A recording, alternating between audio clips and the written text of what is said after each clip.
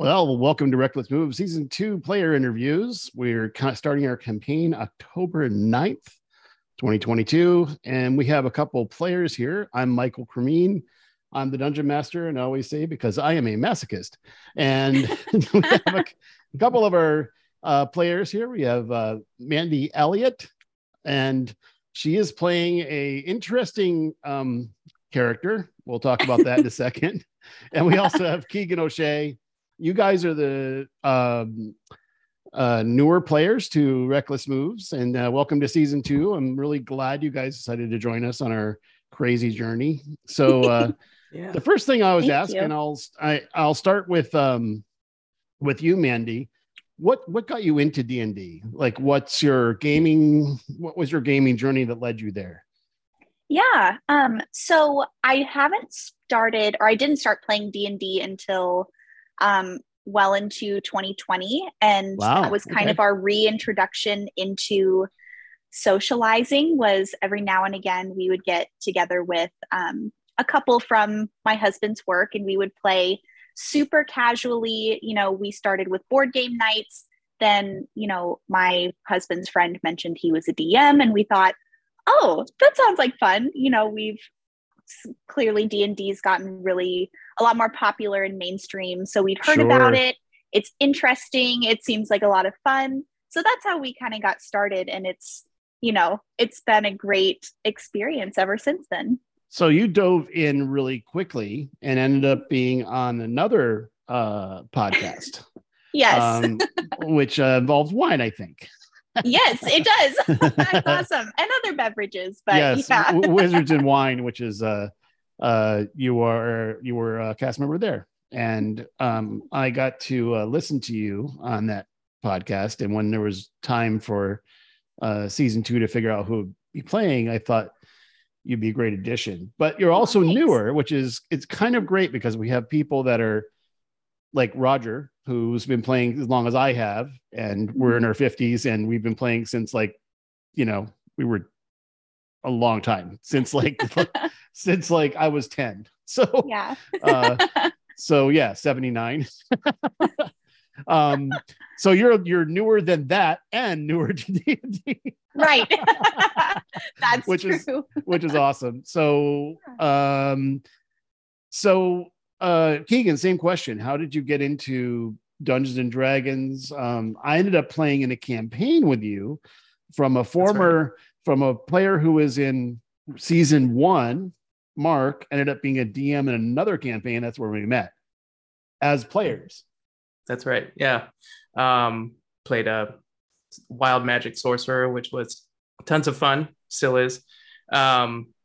But yeah, I first got into D&D. Probably my first session was in 2017, but I had played the board game Wrath of Ashardalon back in 2014 and 2013, which was, it's DM 101 for Dungeons and Dragons 101 for dummies. Like, it's tons of fun. And I've always been interested in it since. 101 for dummies. I'm going to use that. It's great introductory stuff. And then eventually, pandemic happened. I was looking for things to listen to while I was driving into work, and I found some D&D podcasts. Which ones did you tune into? I really like Dimension 20 with Brendan Lee Mulligan. Yep. Yeah, it's super great. I did some with the McElroy brothers too. Listen to them a lot. But yeah, listened to a lot of D&D podcasts over the pandemic. Ended up doing remote sessions with my brother-in-law and another player from this campaign from our other game as well, Matt Pearl. Right. We did a few sessions there. Yeah, we did his interview last week. Yeah. Yeah. But yeah, we had fun together. Kind of fell apart as these things do. And Matt eventually invited me into Mark's game. So he just asked if I had Fridays free, that it would be tons of fun. And he said he'd recommended me. So I joined up and have been having a blast with it ever since. Yeah, it's been fun. It's drawing to a close, which is just about the time this is getting the new season is starting on on Sunday nights. So yeah, exciting. So in the campaigns that you guys have been in, I know you're kind of newer. I'm really curious, like what you like. Do you like more role playing? Do you like combat? A little bit of both? Like, what about you, Mandy? What kind of mix do you like in the game? I think that role playing and talking with the other players at the table and interacting with the NPCs, that's far and away my favorite part. And I like combat too, but I think being a newer player and just maybe the characters that I've played thus far in my D&D career, I guess you could say, I haven't really, I guess I've noticed that sometimes my style of playing is I lean into doing the same thing over and over again because it seems like the most effective. And sometimes, you know, if you're unsuccessful and you're trying to do the same thing over and over, it gets a little bit, I won't say frustrating, but it's not as fun as, you know, the interaction. You're more into the role playing, which absolutely. If you listen to Wizards of Wine, there's very little combat. Like there is combat for sure, but it's a lot of dialogue and exposition and the characters figuring stuff out and snail races and like really fun stuff. Keegan, same question for you. What's I have a little insight, but just so for those that haven't played in a game with you, what kind of mix do you like in a game? I mean, you know, clearly, as you know, I love a lot of RP, mostly because honestly, in the podcasts that I tried out over, you know, 2020 and into 2021, the ones that had better story-driven role-playing were always so much more fun to engage with. And I feel like it's more fun as a player to like build that story in that way, rather than, you know, just leaving it up to the dice. Right. And, you know, I made a comment with you guys before, and I'll share here that I think my job is to facilitate fun. And knowing what you guys want to do and how you have agency. So if you end up talking with the other players to figure things out instead of run pell-well into combat, that's cool. Like I'm intrigued when people find creative ways not to get into combat. Like there is definitely going to be combat. Don't get me wrong. That's definitely part of the game. And one of the things I like about Foundry, what we use is that we've done a lot of things to speed that up. Plus the house rules are designed to make the combat move quickly and more descriptive than it is. Plus that's really cool when you see like magic missile hit. The animations are like, it's just fun. It makes the combat more visual too, as you're verbally descripted for the podcast version, but for what the players see in the streaming version, a large portion of the overlay is you know, the screen, what the players are seeing. Well, what the observer character is seeing. I just don't share the DM layer. Well, tell me about your characters. Let's okay, so Mandy, let's start with you. Yes. You have a character named Oobleck who is a plasmoid warlock. So tell me about what caused this, like how you chose this. Just to be clear, it's a new race that's a part of the Spelljammer release, which is a facet of the campaign, but it's not the central part. Like it's not a space campaign. Although if you guys go to space, then I guess it is. You know, like depends on where you guys go, right? That would be pretty cool. I just saw Keegan do the horns. Yeah, like So Oobleck is a genderless plasmoid. And plasmoid, I love it. So wait. How do we address? Is it? It. Okay. Yes. Okay. And so the reason that I picked the plasmoid was I really wanted to try out the Spelljammer races just because they seemed really new and exciting. And, you know, of course, it's like a shiny new toy on Christmas. Of course, that's what I want to, you know, try out and see how it works. And what I love about the Plasmoid is that they really didn't give a lot of history information, along with the race. They didn't really go into where they came from or anything kind of beyond how they function as far as like, how do they eat? How do they sleep? Whatever.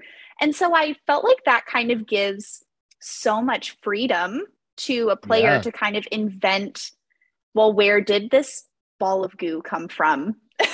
And what does it do? And what was its childhood like? And also it just felt goofy. And that's kind of what I like, is just the goofiness. So that's how Oobleck came to be. Fascinating. I love it. And without revealing backstory, well, I guess you can't really talk about it without revealing backstory. So let's just suffice to say you are a genderless plasmoid warlock. Yes. Named Oobleck, short for Oo. And I wrote the bio that you wrote up was pretty funny. By the way, you can look at all of the characters. They're starting at level 3 in this campaign. Just because level 1 and 2 are, go so fast. It's I think it's moot. And you can see all of their, like, the player bios and the character sheets at recklessmoves.com. Just look at your players.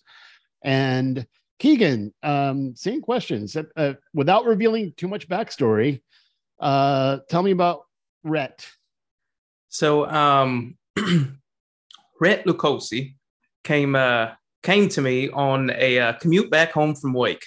I was thinking, what should my next character be? And for whatever reason, Colonel Sanders popped into my head. And I was originally going to play him as an Infernal Paladin. You basic character on Kentucky Fried Chicken. I love that. Oh my God. So as I learned like the parameters of the game and everything that we're doing, I kind of refined. Unique. Yeah. So I kind of refined like what this person is going to be. He's born to the Lucosi family, very well known, I guess. He grew up in money, unlike his creator. He's never known for want. Always lived with expectation hanging over his head. Right. That kind of thing. So yeah, he's going to be a lot of fun. There's a lot of character growth in store for him, coming from a place of naivete and ignorance and privilege, learning more about how the world actually is. And then, having a change of heart, yada, yada, yada, blah, blah, blah. I mean, so both of you, I love your backstories, and we're going to get into that, but we don't want to reveal too much here. So one of the things we're going to do next week is, as people get to know us during the campaign, you'll hear different things. Tell me something that the campaign that no one knows about you, Mandy. No one knows about. Tell you something that nobody knows about me. That none of us know about you. Oh, me as a person, not my character. Okay, sorry. I just want to make sure I clarified. I'm going to clarify that question. You, Mandy. Yes. Okay. Oh man, something that nobody knows about me. I like to sing. I took voice lessons for 1.5 years. And now I'm looking to start that back up again. Nice. Yeah. Very nice. Thank you. I'll share that I'm a musician as well. I've been cool. I play multiple instruments. I'm mostly a drummer. I play in a band here in Vegas. That's awesome. I'm going to have to listen to you guys. I consider myself a collector of instruments, but I can't really play any of them. I have a lot, but I can't play them. Got it. Keegan, what about you? Oh, me. Well, my original education was in recording and studio mixing. Yeah. In a post LimeWire world. So, clearly I'm a smart and intelligent human being who thinks things through. industry was dead before I arrived. Like, yeah. So yeah, now I do corporate AV. So able to apply those skills in that manner. Yeah, it's an interesting world because we do corporate gigs, and we often have, like in Vegas, there's the corporate AV people sometimes hire us to do the everything, because we have a stage and we have lighting and sound and all that. But often we just show up and play because it's all there. Like the company has already hired an AV company to do all that. So it's never know, we might actually work together someday. Yeah, I mean, I mostly do teleconferencing stuff, but yeah, it's possible. All right, so tell me what you guys what interested you about this particular campaign. Well, Roger actually recommended me for this campaign. He was the one who kind of reached out and said, hey, I know someone who's looking for, a female player, and, I just wanted to see if you were interested in that. And when he asked me, we were only in the Wizards and Wine campaign, which runs every other week. Right. And every time Colin, my husband, and I leave that table, we go, I can't believe it's 2 weeks until we get to play D&D again. I know that feeling. So really, I was just excited to play anything, but I tell everybody, that I talk to about my D&D adventures here, that I feel like I hit the lottery with 2 really super cool campaigns that, just are so exciting, and there's so many different layers to them. And, it's way different from the casual type of playing we were doing in the Midwest before we moved here.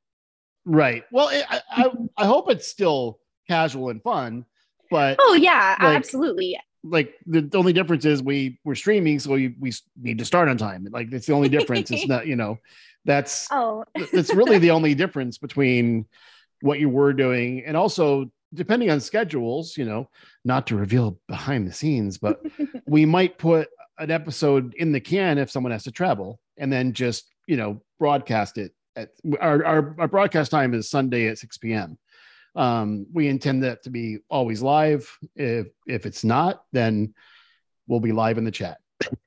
Because with six players, our first campaign we were audio only, and we had 94 episodes of minimum 3 hours content. Now what we're doing here is a little different. It's max 3 hours. Like we don't want to go over 3.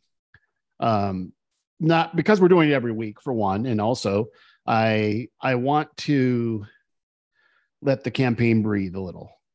Does that make sense? Like if longer sessions tend to, people get tired and right. And we live in a short attention span world. So some people might listen to the audio, which is great. And some people will, pop it on YouTube, or Facebook or Twitch, whichever they're on. So have you,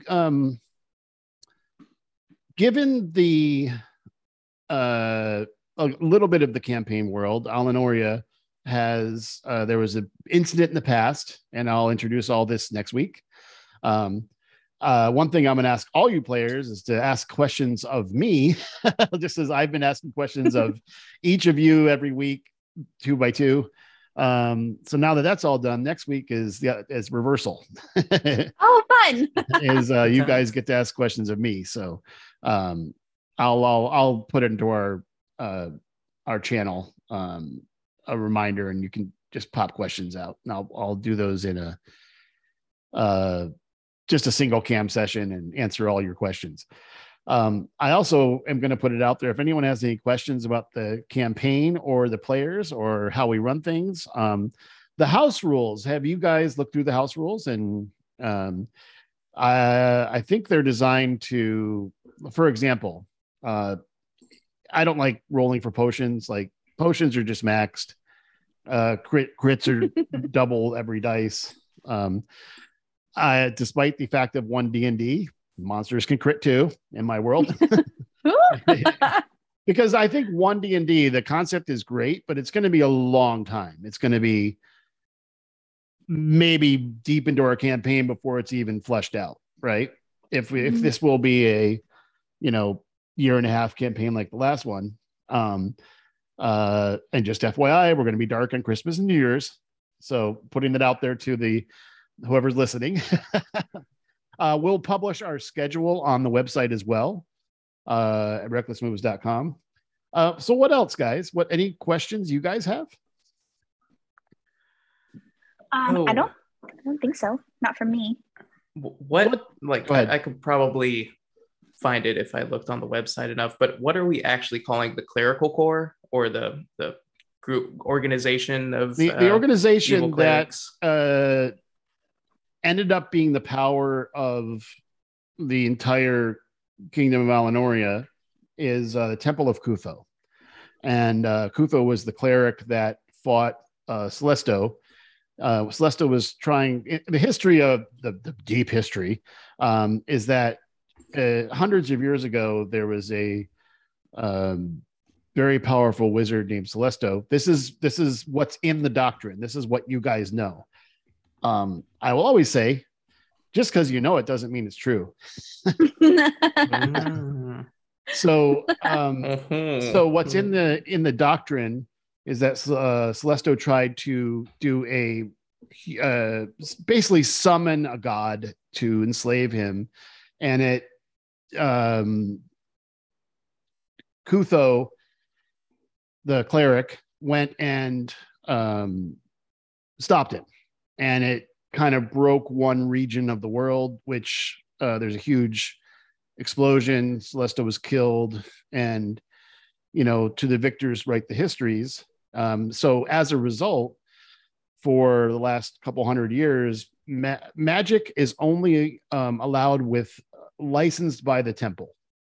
So this is a clerical order that runs the kingdom, and they also they're very wealthy. They run the transportation. You guys have seen the map. I'll share the map with next week during my interview, talk a little about the different regions of the kingdom.